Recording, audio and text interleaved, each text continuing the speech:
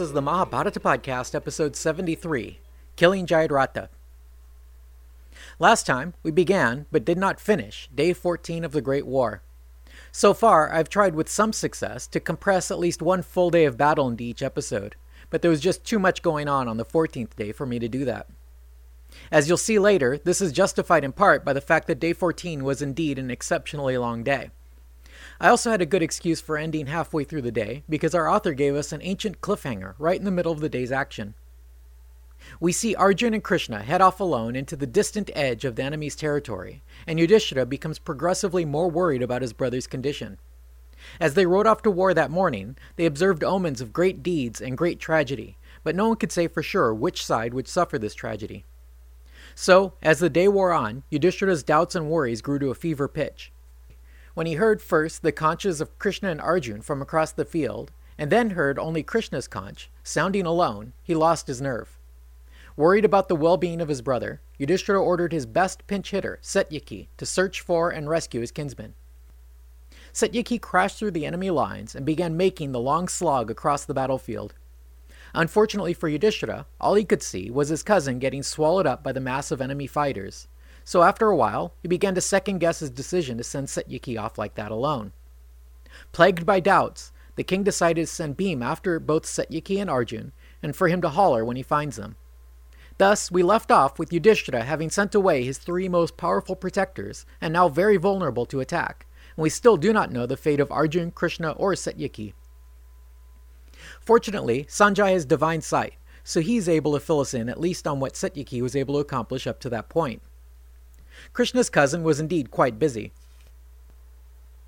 Satyaki broke past Drona relatively easily, and found himself confronting Duryodhana in his magic armor. The pair fought for a while, but Satyaki used a similar trick as had Arjun. Discovering he could not harm the Kaurava directly, he killed his horses and driver and honor guard, and destroyed his chariot, forcing the prince to flee the battle. From there, he fought Drona, but Drona was still interested in capturing Yudhishthira, so he didn't stick around to fight long. Following this, Satyaki killed the prince of the Kambojas, named Sudakshana, and then vanquished the Kamboja army, and then he went on to vanquish the Yavana army. This is as far as he got when Yudhishthira decided to send in Bhima to find him.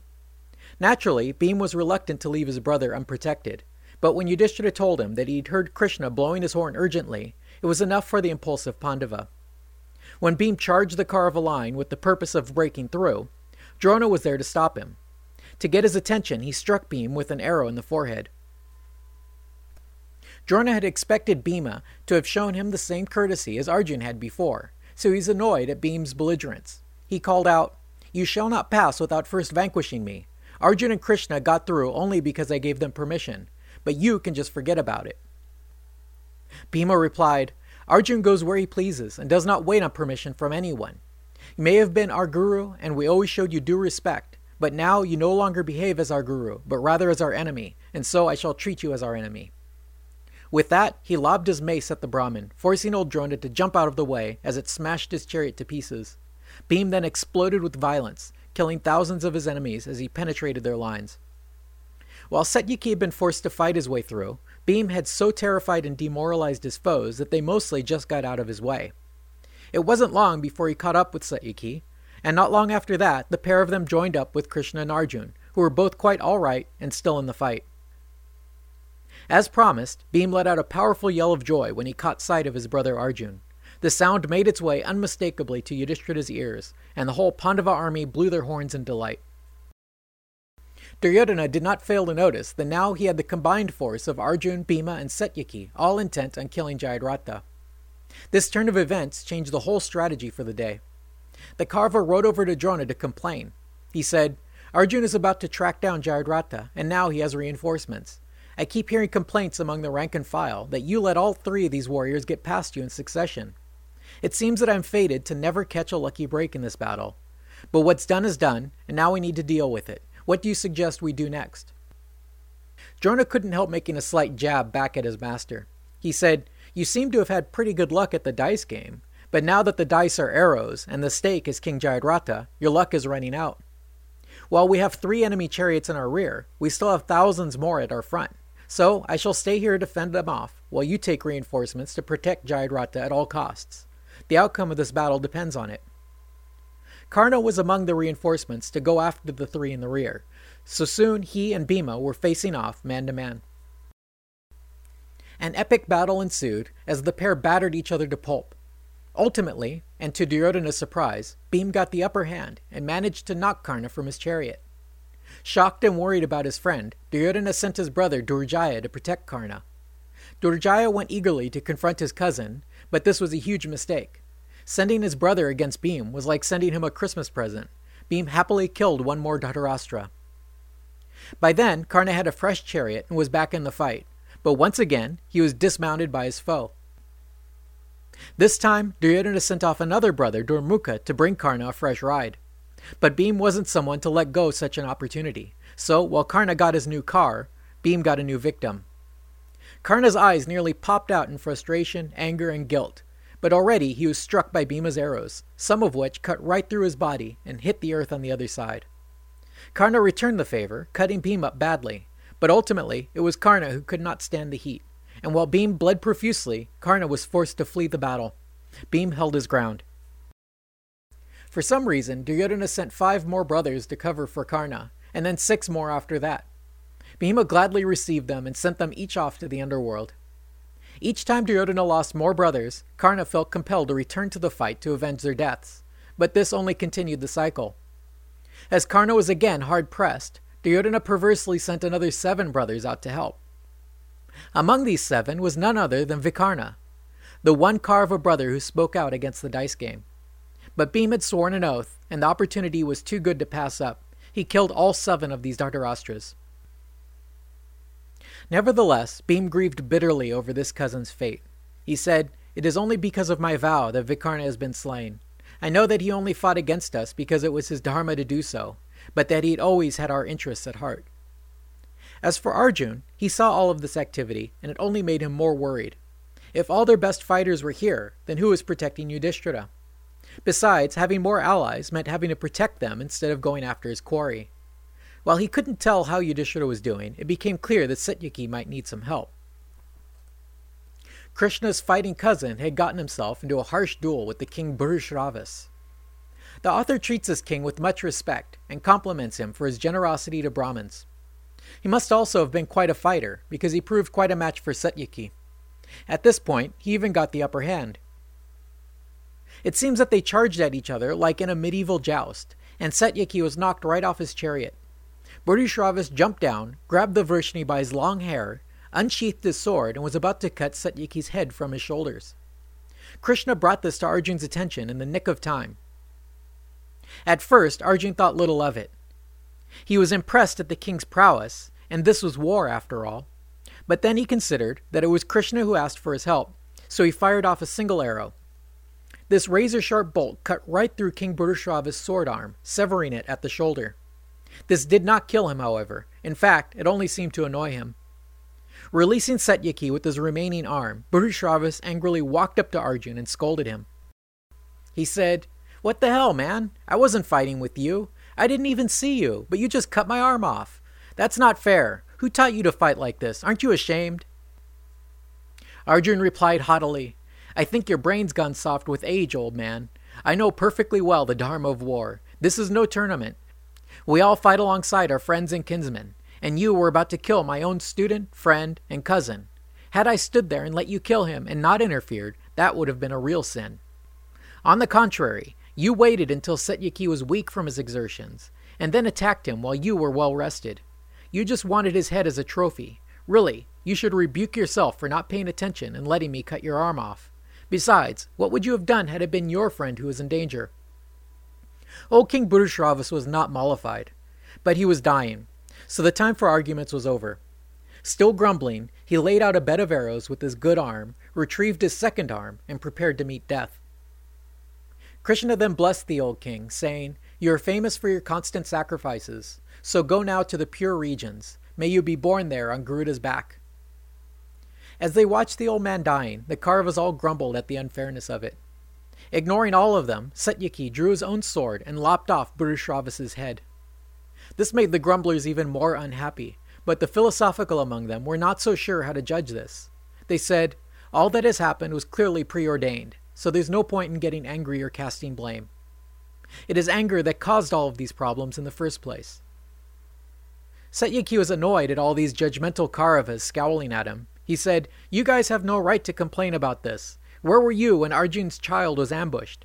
Besides, Bhurisravas kicked me, and I swore an oath that if anyone touches me with their feet in anger, that I would kill them, so really I had to do it." The sun was nearly setting, so Arjun really had to get back to business.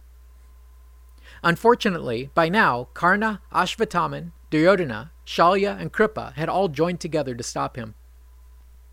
Like a relentless tag team, the Kauravas took turns harassing Arjun, playing for time as the sun raced to the western horizon. Growing impatient, Arjun started letting off magical warheads left and right, killing all but the strongest fighters around him. Finally, as the sun's disk touched the horizon, he laid eyes on his objective, Jayadratha. Ignoring all else, Arjun shot the king of Sind with 64 arrows, but he didn't die.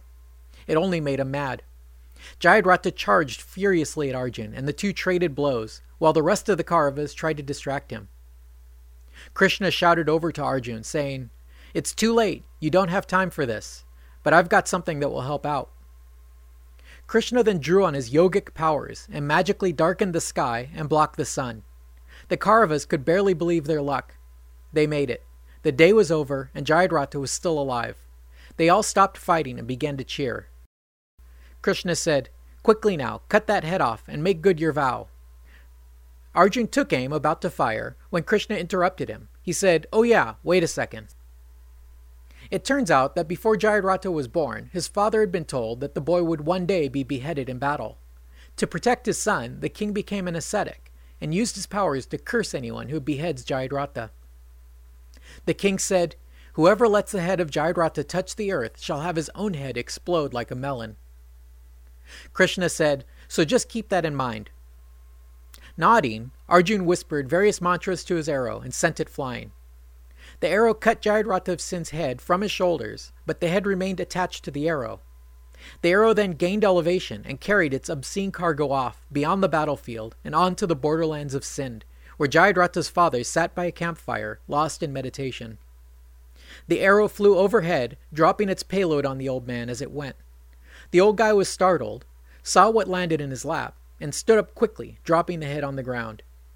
As expected, Jayadratha's old father recognized the head on the ground, and then his own head exploded.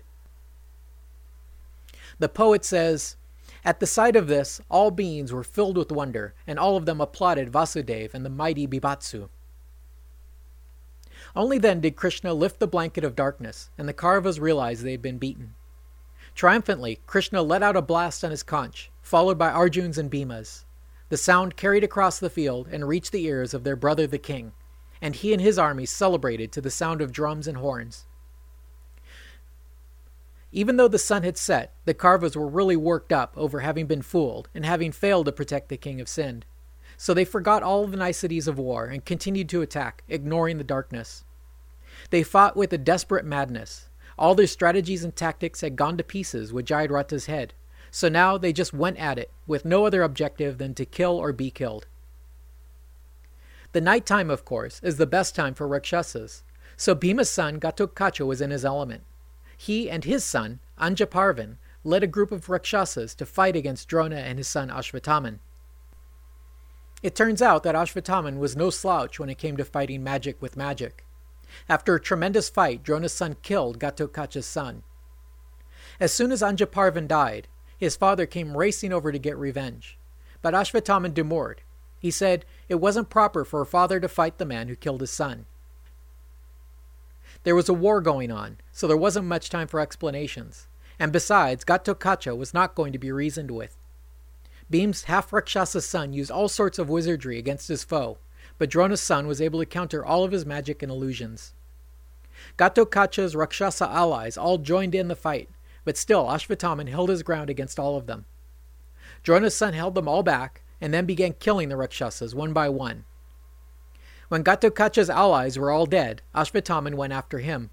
Fixing a single fierce and straight arrow to his bow, he fired, sending it straight through Ghatotkacha's chest. Bhim's son fell lifeless to the ground. Assuming him dead, Drishtadyumna swept by and carried Bhim's son from the field. Drona and his son continued their assault, still using magic weapons against all comers. It turned out that Yudhishthira knew a few tricks of his own, and each of Drona's magical attacks was repulsed by an equally powerful countermeasure from Yudhishthira. That's all for now. Day 14 has really run out of control. We made it well into the nighttime, but the action has not let up one bit. There's definitely another episode's worth of activity still to come as the night sets in. For one, we still need to find out the fate of Ghatotkacha, but I'll give you a hint. He's not dead yet. Thanks for listening.